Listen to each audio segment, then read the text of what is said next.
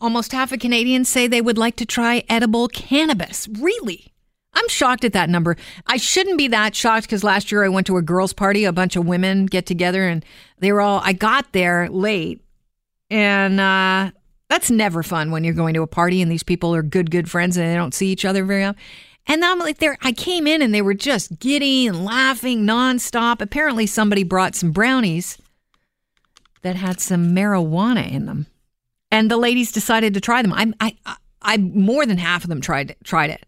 So I shouldn't be surprised that nearly half of Canadians say they are interested in trying cannabis-laced edibles such as brownies when marijuana is legalized. And we are joined right now by Sylvain Charlebois, who is a professor at Dalhousie University. Welcome to the show. Yes, thank you. I was shocked. I mean, nearly half of Canadians say they're interested in trying cannabis-laced edibles. Were you shocked? Yes. Because obviously, I think we all know that Bill C-45 doesn't include edibles. Mm-hmm. And so one has to wonder what Canadians are looking for. But in hindsight, really, eating marijuana is the healthiest way to go compared to smoking it. And so if you are curious, if you are willing to try it, well, basically consuming edibles is likely the safest way to do it or the healthiest way to do it. Yeah, it might not be the safest way because you've got a bit of a problem with the edible if you eat too much. And there's also a problem with when it kicks in. What can you tell us about that? Well, with proper regulations, of course, you can protect the public, but right now there's a huge void. We're not even talking about it. This study today is an initial step. What has happened basically is that we've seen states, both Colorado and Washington, going through this process, and they've learned it the hard way that if you don't regulate edibles properly, you may end up with a lot of people in the hospital. And so they've actually regulated on dosage, packaging, labeling, but there's no discussion around these issues in Canada right now. You also found out that 39% of respondents would be willing to order a dish made with marijuana at a restaurant. So they're actually almost as trusting with a stranger feeding the marijuana as they would be just trying it on their own. That's right. So, and of course, I've spoken to many chefs over the last few months, and many people in the industry, and there's a lot of interest in marijuana. So the industry is really looking into this very seriously. And meanwhile, the government is not talking much about or thinking much about policy. What we've seen out of Ontario and New Brunswick and out of Ottawa so far is policy fueled by this stigma around legal marijuana. Right. And I think we need to move on from there. How far do we need to move on? What are you thinking? I think a lot of people who are listening to us may, think twice about Ottawa's idea of legalizing marijuana. But let's face it, I think we need to befriend marijuana. If we are to go ahead, we voted for this platform a couple of years ago, and so we are moving ahead. By July 1st, it will happen. So since it will happen, might as well do it properly and adopt a comprehensive approach to this. Because right now, edibles. The black market of edibles may actually expand as a result of You know what? You laughed today, and I'll tell you this. I was talking to a girlfriend. She was like, her husband and her thinking of maybe changing the business that they're in and starting another business. And she said, maybe I should go into edibles. I'm like, well, it's not going to be legal for a while. She's like, there's going to be a market. Exactly. And so...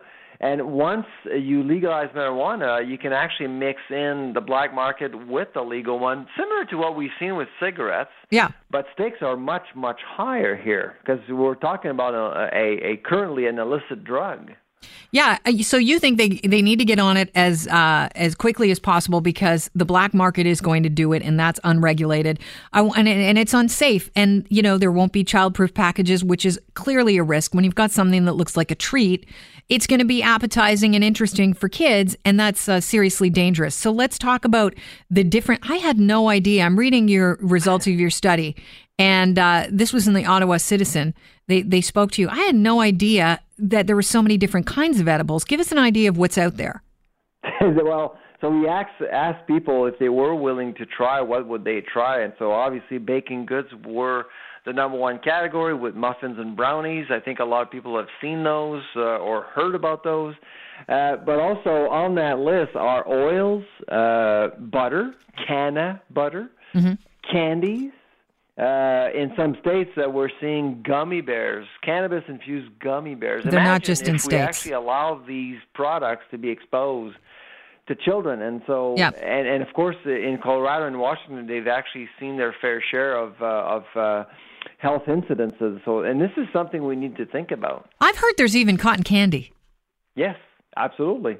Well, that, listen, the X, the Midway's trippy enough on your own without eating cotton candy laced with marijuana. That would be an interesting endeavor. I know. It can get complicated out there. Right. And meanwhile, Ottawa is not even having a conversation. Next week, we're actually having a panel on campus here. We're actually expecting over 700 people. Anne McLennan, who chaired the committee in Ottawa on this issue, will join us on the panel, along with former Premier Darrell Dexter in Nova Scotia. And let me tell you, there's going to be a lot of people asking tough questions. Yeah, what do you think the number one question is going to be? Well, essentially, what are the risks to children, to pregnant women, to developing brains? Essentially, I mean, I'm a professor in food distribution and policy, but I'm also the dean of the faculty of management. I have 4,000 students in my faculty. Do you think I'm not concerned about what's going to happen once this product is legalized? Of course I am. We're concerned enough with alcohol. One of the things that I found interesting of your, with regards to your study, and I'm guessing that people knew that once marijuana is legalized, the people were well aware in your study that would not, entail edibles, because that's being left out of the legalization for now. The government said they'll get to it later. Still, even though they knew it was illegal, nearly half of Canadians said that they were interested in trying cannabis-laced edibles. That says a lot. Of course. And so the temptation is palpable. It's out there. And so might as well address it right now. So what we're claiming today is, instead of waiting a year or two, do it now and do it right, or else you can actually run into some serious problems. Well, I wish you the best of luck, because, the heads of many a police force in Canada have gone to the government and said, this legalization, just with smoking marijuana and oil, it's happening way too quick. Can you hold off for about 6 months, give us a chance to get ready? And they said, no. I don't want to smoke a joint, man. Relax. Queen's Park just didn't help, because they basically endorsed the federal government's approach on this. Queen's Park was very, very prudent on its strategy to roll out legal marijuana next year by opening just a few stores. This incremental approach just doesn't make sense. Yeah, well, listen, I appreciate your joining us on the show, and thank you so much. You're giving us a nice springboard to have a conversation with our audience. No problem. Thanks so much, Sylvain.